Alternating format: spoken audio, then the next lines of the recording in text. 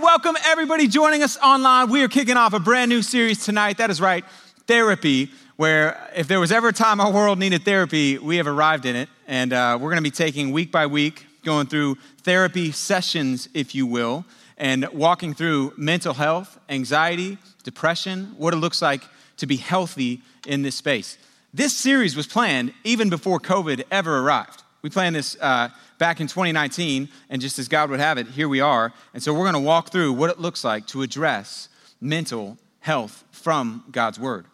Let me give you a unique experience of anxiety that happened to me once in my life. It was moments or hours really after I had gotten married. So the wedding went off without a hitch. My wife, Callie, here's a picture of her. She looked beautiful. You know, the wedding went great. The Shanes sang at it. JP, a close friend, did the wedding. The reception was awesome. It was just a great night. And we got married. And I woke up the next morning, and I was flooded with an emotion I did not expect to have. It was the emotion of anxiety. Now, let me explain how I kind of got there. My one contribution to the wedding and, this whole process as the groom was the honeymoon. In other words, as, you would probably guess if you are a girl, typically the bride is the, heavy lifter as it relates to invitations, decorations, all that stuff. But my one responsibility was a honeymoon, so I was not going to blow it. I had a friend in my life at that time give me a piece of advice. I'm not sure it's biblical advice, but he said, hey, look, son, there's two things that you can't spend too much money on: an engagement ring and a honeymoon. And although that is clearly not biblical and sounds like the advice Kim Kardashian or someone would give, it was advice that I took to heart, and I was like, I'm going big as a seminary student working at a church could go. So I got as good of a ring as I could, and I researched like crazy. We were going to go to the best honeymoon spot possible. So I found this place. It was like a boutique, gourmet, all-inclusive, amazing resort that, you had your own private butler, 1,250 square foot rooms. You had your own private pool. It was amazing. And I just broke the bank saying, we're going all in on this thing together. And so finally, the wedding came. And like I said, I woke up the next day and I was flooded with anxiety. Not because of who I had married or being worried over, the decision I made. I was totally thankful and excited about being married to Callie. I was anxious about the honeymoon. And not because I forgot to pay a bill or forgot something to do, because I was worried about one question.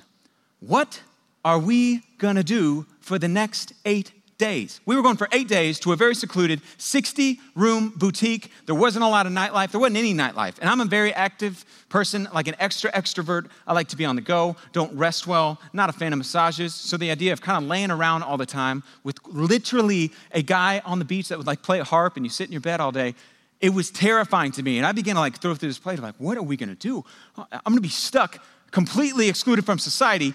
I barely even know this woman. We've been married for 12 hours and we're going to be entirely cut off from everything. What am I going to do? Thankfully, I had included a buffer day after our marriage, or after we got married on Saturday night, a buffer day that would allow us to, kind of relax before leaving for the honeymoon on Monday morning. Pro tip, I really recommend a buffer day. It's just my thing. So anyways, on that buffer day, as I'm hit with anxiety, I'm like, man, I need to figure out what we're going to do. So I begin to think through and reach for, maybe we could do this. I go to Barnes & Noble. I buy, no joke, 12 books. I don't know what I was thinking. It definitely increased the weight of my luggage that I was carrying on. Maybe I was thinking, I'll just make this an educational trip or something. That didn't calm my anxiety. So then I called AT&T. I was like, I need the biggest data international, because we were going international package that you have. I'm going to be cut off. I better have service so that I at least have access to the outside world. That didn't calm my anxiety, so I just began to download every movie that I could on my computer, on her computer, thinking, if nothing else, I guess we'll just, catch up on movies we haven't seen, like Gone with the Wind and Forever, or whatever movie, and we'll just make this, have a backup of time. None of that calmed my anxiety. At some point, I broke down in tears to my wife, which it sounds ridiculous, because it is ridiculous, while I'm sitting there having a borderline closest thing to a panic attack I've ever had, going, I just don't know what we're going to do for the next 8 days. And crying in front of her, which had to make her really feel excited that her new husband is now crying about spending 8 days with her in a foreign destination and only her. And part of me was like, I wonder, can I bring a buddy, like my groomsman or something? And it just was crazy and irrational. But in that moment, I did what anxiety does. It makes us reach for anything that can give us relief. Oftentimes, because anxiety makes us irrational, it makes us reach for irrational things or things that often don't help our anxiety. In the midst of feeling overwhelmed or anxious, people can turn to different vices, or turn to pornography, or turn to alcohol, or turn to marijuana. We just turn to a codependent relationship. Anything that will give us relief. And sadly, relief is seldomly experienced. But God loves you. And he talks a lot about anxiety. And for the next few weeks, we're going to spend more than one message or session in this therapy series on anxiety before we jump into another topic, because it's such a big issue in our culture, and there's not enough that we could do to cover it in one single night. If you've ever felt anxiety, you are normal, and you are right in line. If you've never felt anxiety, you do not live on planet Earth, and I'm not sure how you're listening to this right now, because for the rest of us, at some point, we experience fear, anxiousness, anxiety. The American Psychological Association has said that America is the most anxious country on the planet. If there was a gold medal given out for most anxious, we would win it year after year. 60%, according to the American Psychiatric Association, found that 2 in 3 Americans were anxious or extremely anxious. That means most of us. In fact, millennials or young adults and generation right behind them, Gen Z, 70% of young adults between the ages of 18 to 34 describe themselves as anxious and increasingly anxious. And these were taken before COVID ever happened. Prescriptions for anti-anxiety medication in the last 15 years have quadrupled in our country. Anxiety seems to really be getting worse. There's a study done that found that the average child today exhibits the same level of anxiety as the average psychiatric patient in the 1950s. This is not a problem, anxiety, that's going away. It seems to, if anything, be getting worse. Much of which people think is probably because of the rapid change. Like, we live in a world where everything's constantly changing, and we're being bombarded all around us with how the world is constantly in turmoil. One study found that in the last 30 years, culture has changed as much as the previous 300 combined. And change can be stressful, anxiety-producing. And if that wasn't enough, then you have the young adult years. And the reason why I think it makes sense, why this time in our life would be even more anxiety-producing, is because it's a time where you're making so many of the major decisions that you're going to make in life. One study found that 80% of the major decisions you're going to make are made between the ages of 18 to 35. Who you're going to marry, the career path you're going to be on, where you're going to live, shaping the person you're going to be. And those are huge decisions. There's not a clear playbook on, yes, I'm supposed to or not marry her, or what am I supposed to do? We have God's word, but it's not always black and white on, should I work here, take this job, or this job? So, of course, anxiety is going to spike. But what if for Christians, it doesn't have to? And our heart in this series is for us to look at God's word and give practical truths, practical things that we can reach for in those moments of anxiety that are not an international data plan or books at Barnes & Noble, but things that actually will help us. Because here's what I know. All of us have experienced anxiety. You will experience anxious feelings. But I also know that no one wants to. No one is like, hey, God, you can have everything in my life, and I'm keeping this for me. I'm not giving up my anxiety or my anxious feelings. Like, I want to hold on to this as long as I can. Nobody wants that. All of us, if we could push a button, we would hit it and say, God, take this from me. And the good news is God doesn't want you to carry that. And throughout Scripture, as we'll see in the next few weeks, he's given clear instructions on how you and I can begin to experience relief from anxiety. Tragically, I think the church has failed as it relates to mental health in a lot of ways. Failed as it relates to anxiety. And that's an issue that if someone struggles with it, too often, our response is to go, hey, man, you have struggled with depression or with anxiety. You need to go to a counselor or a psychiatrist. You need to go get help from therapists. And so God's word, the Bible, and God's people don't have anything to offer. My wife is a counselor. She's a licensed professional counselor. I've talked about that before.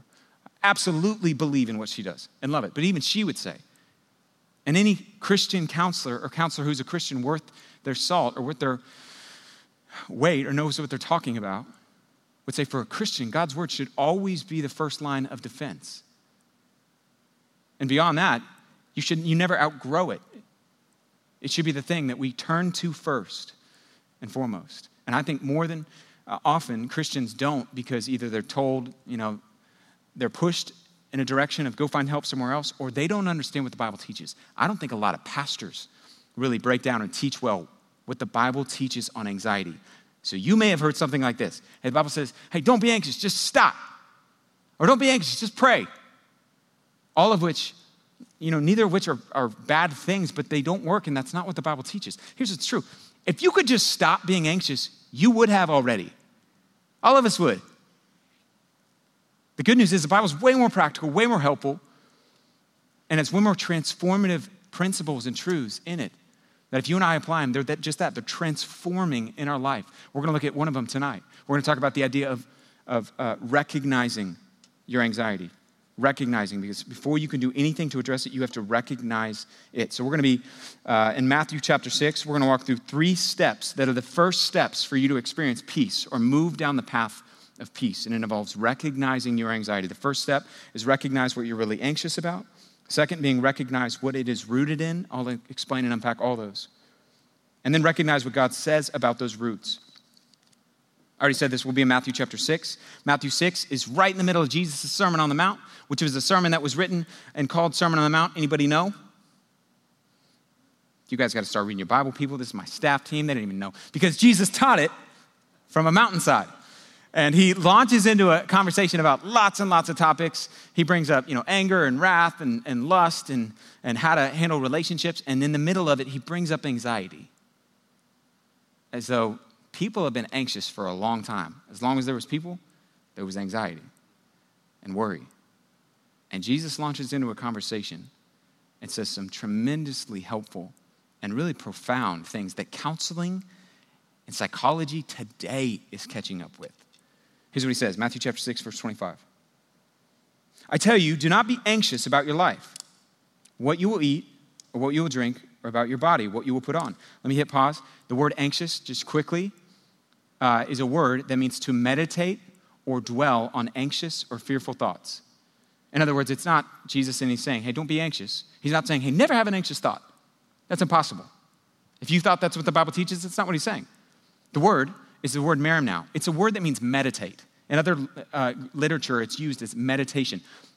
When Jesus says, hey, don't meditate, or don't make a practice in your life meditating on fearful and anxious thoughts, who would disagree with that?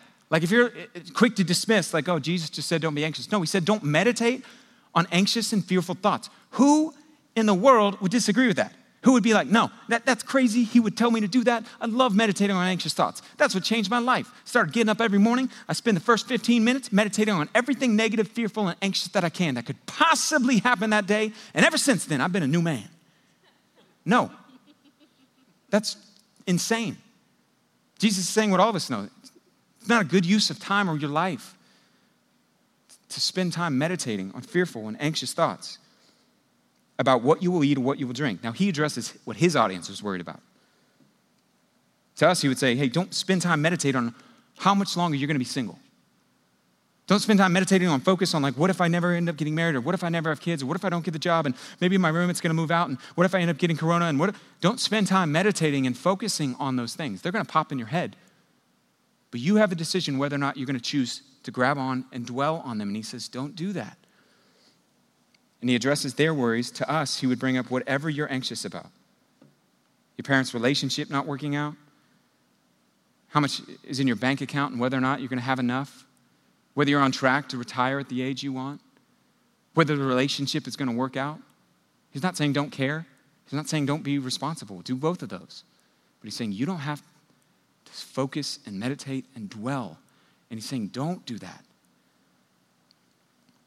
And then he asks a question that I think is so profound. Isn't life more than food and the body more than clothing? Again, he brings up their worries. To us, he would say, isn't life more than getting married? Isn't life more than having that new job? Isn't life more than getting a pay raise? Isn't life more than driving the right car? Isn't life more than owning a home? Isn't life, whatever you're worried about.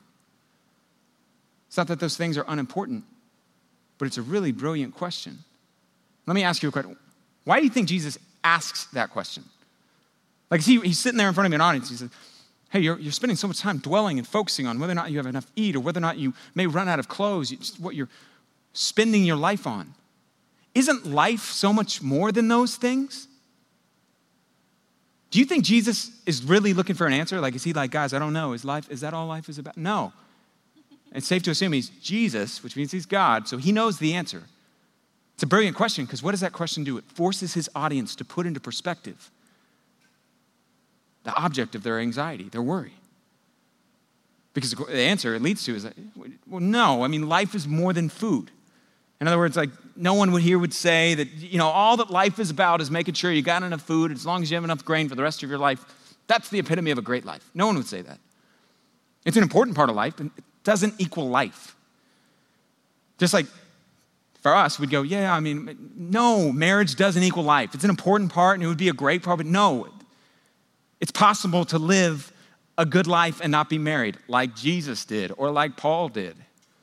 It forces, when you think about it, it puts into perspective, like, you guys are spending all of your life focused on what are we going to eat? What are we going to eat? Where am I going to work? Where am I going to work? And you're actually giving your life away for something that's draining and sucking and choking the life out of you. The word worry or anxiety in English comes from a German word that means to choke out. And Jesus' point is like, don't spend and focus your life or give your life focused on worrying or dwelling on negative thoughts. It's his attempt to help them better recognize, that's our word, recognize your anxiety, to see it more clearly than it is. Because here's what happens when we get worried or anxious. It becomes really hard to see anything other than the thing I'm anxious about. I leave a presentation at work. I leave wondering, what did my boss think about me? And I begin to think of like, I bet they didn't like me at all. I bet I'm going to get fired from my job. I better update my LinkedIn, profile picture. I never know what my LinkedIn password is. Where am I going to? It begins to be like, all I can think about is that. And Jesus is just trying to pull his audience back to see more clearly. The mind is a funny thing, especially as it relates to anxiety. It like quickly can take something really small and blow it up really big. I was told, or I read recently, that a single glass of water is enough to create a dense fog that's 100 feet tall and 7 city blocks wide. Like if you're in New York City, or you've ever been to a big city, and you got 7 blocks, you're on the grid system, 7 blocks long, 100 feet tall, one glass of water stretched into millions and millions and millions and millions of droplets. It's really a picture of what fear and what our mind can do with fearful and anxious thoughts. Once a thought comes into the fog machine of fear, it gets stretched and pulled in every different direction. And so all of a sudden, it's like, man, we had a really bad date. I thought this relationship was going to go somewhere. That enters into the fog machine of fear, and I begin to go, oh my gosh, I'm going to end up breaking up with him. He's probably the last chance I got. I got no one else after him. I'm going to be the single cat lady for the rest of my life. And all of a sudden, this interaction that you had as you were leaving a date becomes, I'm going to be alone forever and ever. Your roommate's moving out, and it enters into the fog machine of fear. And all of a sudden, the thought goes from, what am I going to do once my roommate moves out to be able to afford rent? Because I'm splitting it now. How am I going to afford? That thought enters the fog machine of fear in our minds, and it comes to, oh my gosh, I'm not going to be able to live here. If I don't find somebody, I'm going to end up getting kicked to the curb because I can't afford my lease. I need to find somebody to live with. I don't know anyone who needs a place to live right now. Maybe I could look on Facebook or post something on Craigslist. That feels like a recipe for having a psychotic person move in and murder me in my sleep. My options are be murdered in my sleep or be homeless. And all of a sudden, this, what am I going to do? Enters in and gets stretched and stretched and stretched. But listen. What if it doesn't have to? What if it was possible in that moment to see your fear more clearly? To see it not as this huge fog, but as a glass of water? Jesus' attempt with his audience here is to do just that, to help them recognize, why are you anxious? What's really behind that? Because once you get it down to a glass of water, it's still there. You still have to find a roommate. You still may have had a date that didn't, end as well as you wanted to, but it's a lot easier to deal with. And it deflates some of the power that it has on it. Jesus did what counselors today, like I said earlier, my wife is a counselor. And if you go see her, she would do, or many counselors do something similar, where they try to ask questions with the goal of deflating the power of your worry. If you express like, I'm anxious about this, they'll ask you questions and help you try to recognize more and more and see more clearly about or see more clearly the thing that you're anxious about. And I'll explain what I mean, but I'm about to give you $120 an hour worth of counseling right now for free. So if you just tuned in, it's at least worth your time because you're about to get what it would take $120 or cost you $120 for free right now. Let's say you went in and you were anxious because, there's a lot of layoffs going on right now with COVID and with business and with all of that. And you went to see a counselor because you were anxious about losing your job. And you sat down with that counselor and you were like, man, I'm anxious about whether or not I'm going to be able to keep my job or I may get laid off. There's layoffs coming. The counselor would sit down and he'd say, what happens if you get laid off? And you begin to go, well, I wouldn't be able to afford rent and I'd have to move out of where I'm living and I probably would have to move back in with my parents. And they'd respond with, what happens if you have to move back in with your parents? Well, then I'd feel like, a total failure. And I would, everyone's going to be like, I'm the guy who failed in life and I moved back in with my parents and I'm 28 years old and all of a sudden my life, like I'm just a failure. It's funny, in that made up storyline that I just gave there, he goes in and he thinks, I'm anxious about losing my job. He's really anxious about being seen as a failure. Or he's really anxious about what other people think about him. In order for him to address and face or fight his anxiety, he's got to be able to face what he's actually anxious about. In other words, he's anxious over what others think. If he's going to chase down and experience freedom from that, he's got to be able to see, what am I actually anxious about? The first idea from this text, as I already said, was recognizing, what am I anxious about, really? Jesus, over and over, throughout the Gospels, asks really funny questions to his disciples. On multiple occasions, there's like scary stuff going on. They're on a boat in Matthew chapter 8, and we're told that, these are all professional fishermen, Jesus' disciples, or most of them were. They've been on the boat, they get it, they've been in rocky waters, and we're told this storm that was crazy. It was like an earthquake, the text says, on the water was out there. And Jesus is asleep in the middle of the boat on a pillow. That's what we're told in the verses. And they're over there, and all the disciples are panicking, freaking out. And they wake up Jesus, and they're like, Jesus, we're all going to die. And he wakes up, wipes the sleep out of his eyes, and says, peace, be still. And he tells the wind and waves and water to stop, like he's talking to a toddler. And everything stops. Then he asks a really interesting question. He looks at his guys and says, why are you afraid? Jesus, you're God, so you know everything anyways. Why would you ask a question like that? That's like, hey, there's an earthquake happening and tough stuff tumbling all around us, and we're all terrified, and all of a sudden it stops, and you come up and you're like, why were you afraid? Because I'm in an earthquake and things are falling all around. That's an insensitive, dumb question. Why are you even asking that? Jesus was helping his disciples see, what are you afraid of? My guess is they would say of dying. Why are you afraid of dying? I've already told you, you're going to be with me forever and ever and ever. You know that I'm in control of everything, including the wind and the waves, and every day that you'll live. Why are you afraid? The same question you've got to chase down. If you experience anxiety every time, there's something beneath the surface, so you got to know, why am I afraid? What am I anxious about, really? And maybe a really helpful exercise would be for you to sit down and go, I'm anxious about because blank.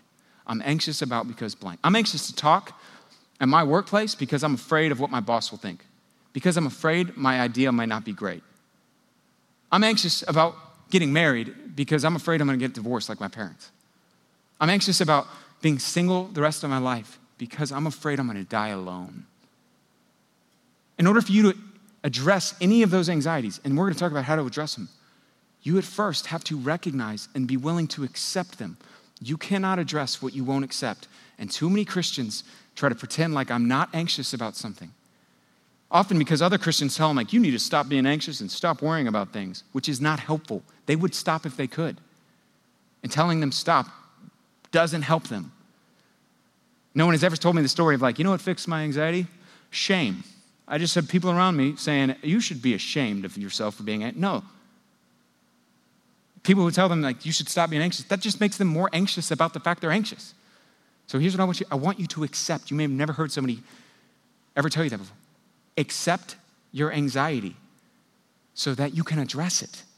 Hiding it or pretending it's not there is not more spiritual. It's living in denial. What are you anxious about? Really? Step 2, so once you know now the roots of your anxiety, now it involves saying, I'm going to address what's underneath those. Anxiousness, fear, and worry, they're all emotions. So every time I experience the emotion of worry or anxiety, it's an emotion. Here's what you got to know about emotions. This is going to be thinking cap on, and we're going to move through quickly the root of your anxiety, like what's underneath it, because you can't fix it if you don't address the roots. Emotion or anxiety is an emotion. Every emotion you experience involves the intersection of two things. It involves something you believe, intersecting with something you value. You cannot experience emotion, and you cannot experience anxiety, because anxiety is an emotion without it involving something I believe, about something I value. You can't experience freedom from anxiety without addressing something you believe, intersecting with something you value, because it's an emotion. Let me explain, because you're probably like, what? Is it really? Let me think of an example. Every time you feel anxiety, there's something you value its place. So when I go outside today, when I get home, or tonight, or tomorrow, if I see a squirrel running in the street, I feel nothing. I'm not anxious. I don't feel anything. Even if I wanted to feel anxious, I wouldn't feel anxiety. I would feel like, oh, that's a squirrel. That's what they do. It's kind of their thing. They run back and forth. They look for acorns or whatever they do. I would feel nothing. If I see a child that I value way more than a squirrel running in the street, I'm going to feel fear, concern. I'm going to run towards him, say, get out of the street. Could be a car coming. When I see my child, something of incredible value to me, something I value, running in the street, I feel tremendous fear. It's going to move me out of that emotion to act, to yell, to run, and pull them out of the street because I feel something I value is being threatened. It also involves a belief. What do I mean by that? I mean, like if I see my wife with our kids, they're out in the front yard, they're walking through the lawn, on our grass, and she's walking towards what I believe is a snake. And I see it from afar, and I see what I believe is a snake intersecting with someone I value, my wife. I'm going to feel anxiety and yell, don't go closer, that's a snake. Because something I value is intersecting about something I believe it could be or it is a snake.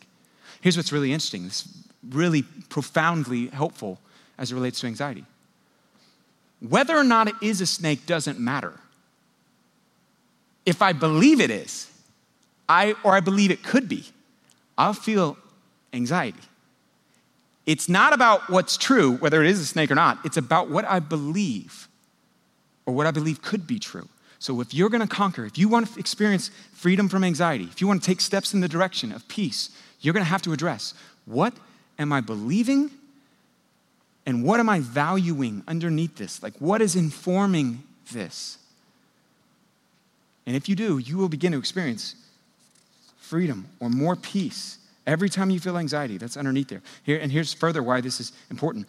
What you believe and what you value, even if you've been walking with Jesus for a long time, we're all a byproduct of the world environment, the family we grew up in. Like we were shaped, we didn't even know. Like none of us woke up today and was like, you know what, I believe some things and I think I value some things. They were formed our entire life. You were raised in a family where they never told you, believe money is the most important thing, son. But you heard phrases like, son, the most important thing you can do is get a good job that's stable to be able to put food on the table. And you heard most important thing I can do. And somewhere along the line, you began to go like, that is the most important thing I can do.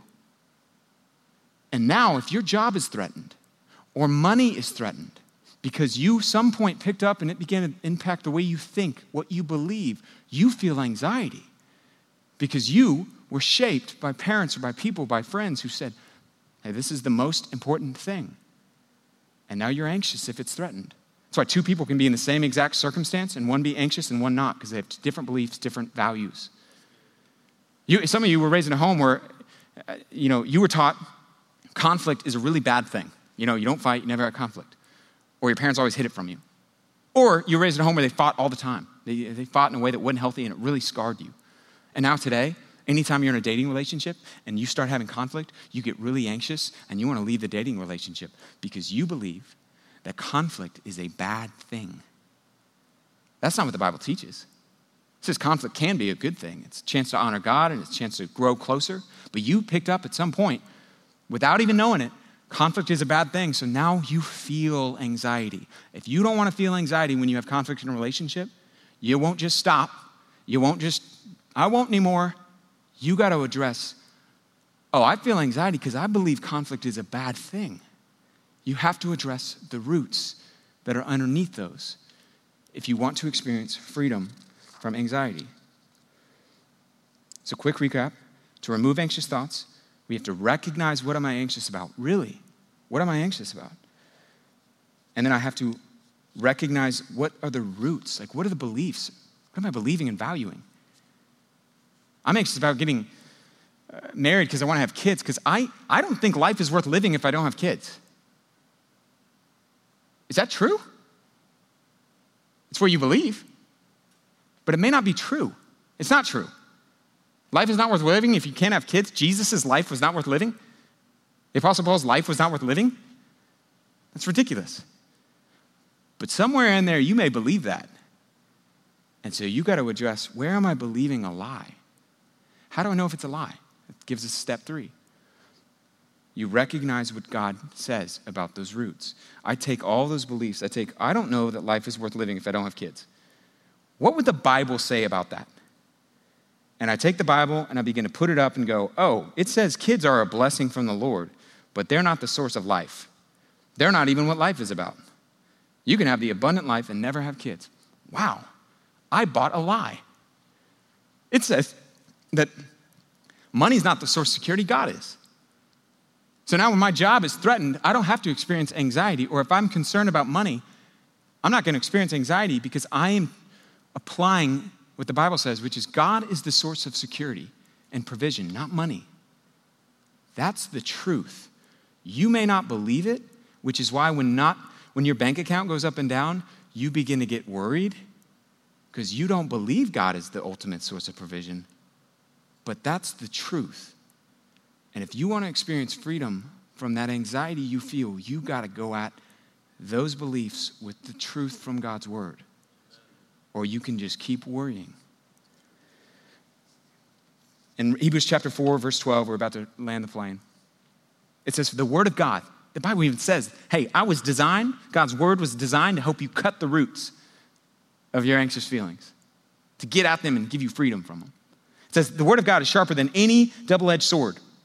It pierces through, even dividing the soul from spirit and joints from marrow. How cool does that sound? It's like Braveheart. It's able to discern, listen to this. It is able to sift through or discern or judge the desires and the thoughts of the heart. The desires, that's the things you value. And the thoughts, that's the beliefs of your heart. It's able to go through and go, hey, this is actually a lie. That's not actually true. Conflict's not a bad thing. Hey, what other people think about you, it shouldn't own you and it shouldn't wreck you, because you should be living according to the Bible in Galatians 1 for God and an audience of him. And other people, whether they think good about you or bad, it shouldn't wreck your life. And God ultimately controls even what people think about you. And you begin to take all those truths, and all of a sudden, instead of anxiety when I'm leaving, I'm going, my job isn't the source of security in my life. God is. He owns everything there is. He could give me $1 million tomorrow if he wanted to. Or he could just give me, whatever $1 million could lead to. He's a source of provision in my life. Because I'm attacking whatever lies are underneath there. And every time I experience anxiety, right now, if you feel it this week, it tells you something you value, you believe is possibly threatened. And now I take all of that and I begin to go, what would God say about this? How does God's word inform this? That's why we're so big on community group. It's why we're big on you being equipped, because it takes work to know, what does the Bible say? Go to watermark.org/equipping. If you're interested in knowing, man, I want to know my Bible better to be able to do this better.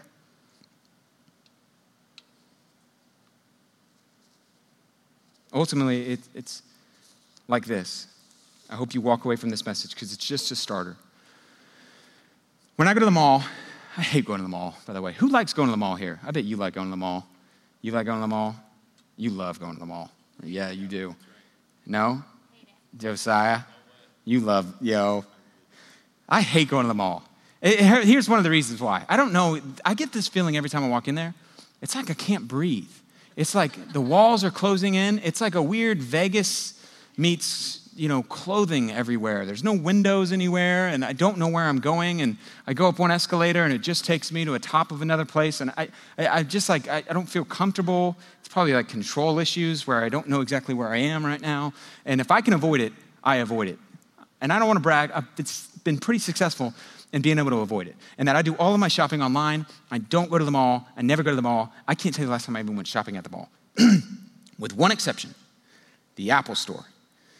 Every year, at some point, inevitably, my screen on my phone will crack or something will happen, and I've so, ingrained my life with Apple that I have to end up going to the store because you can't just send it in. I have to go to the mall, and I do the same thing every time. I never know where to park, so I call my wife, ask where do I park. If I can't get her on the phone, I'm like, well, I'll just roll the dice again, and I end up parking the entirely opposite direction of wherever the Apple Store is, and I get out of the car, and I go in there, and try to figure out where do I go now. And I go up to me and your grandma. Go to the last physical map in society, that little kiosk thing, and it has a whole map and double layers, and you're like, oh, where am I right now? Glasses on. And I try to figure out, where am I? And every time I look at that map, I do two things. I look, where is the Apple Store? And where am I? You know that little star that says you're here? I look, where is the Apple Store and where am I? Because it's not just important of, oh, Apple Store. That is of no value unless I know, oh, me. If I don't know where I am, I cannot get to where I want to be. This is how it is in terms of anxiety. If you don't recognize where you are, I'm anxious about this. I'm anxious about whether or not I'm going to have a job next year. I'm anxious about whether or not I'm going to be afford to continue to save. I'm anxious about whether or not this relationship's going to work out. If you're unwilling to say, this is where I am. I'm right here. I want to go right here. You're never going to get to where you want to go. You're never going to move in the direction of peace in that illustration because you won't accept where you are. And this entire first message is just, you got to recognize, why am I anxious? Recognize, what are the roots below that anxiety? And then recognize, what would God's word say about that? If you want to experience freedom, that is not going to end it. It's not going to make every anxious feeling you ever have go away, but it will help you take a step because you can't get to where you want to go if you won't accept where you are. And God's word in that map illustration, it's like God's word becomes the guiding line of, oh, this is what I need to do. It helps me understand how far off I am and how do I get to a place of peace. And it takes day by day by day, which is why at the end of this passage, Jesus says, it's going to take one day at a time. One day at a time. Therefore, don't be anxious about tomorrow. It's got enough to worry about. You focus on today. First, you got to recognize, what am I anxious about? Others of you, you need to recognize, and you're tuning in, the biggest thing you need to walk away with is not, hey, how do I get to where I want to be in terms of peace? You need to recognize that where you are in relationship with God is you have been separated and cut off because you've never accepted what Jesus did on the cross, dying for you. Why do I say you've been separated? The Bible teaches, our life experience shows us that anytime sin comes into a relationship, like you wrong somebody, it hurts the relationship. All of us in our lives have sinned in a way over and over and over that it's hurt our relationship. It's cut us off from a perfect, loving, holy God. That's where you are on the map. The good news is God sent his son into the world so that you wouldn't have to be separated from him. He could bring you home. But the only way that you could be reconnected or restored, end up at the place you want to be, is by putting your faith in what Jesus did on the cross for you.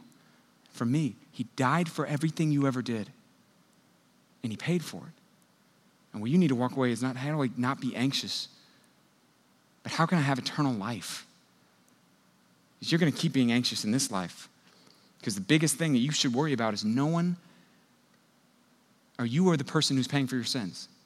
And you don't have enough in the bank to pay for them. God already paid more than enough. And he's invited you, trust in me.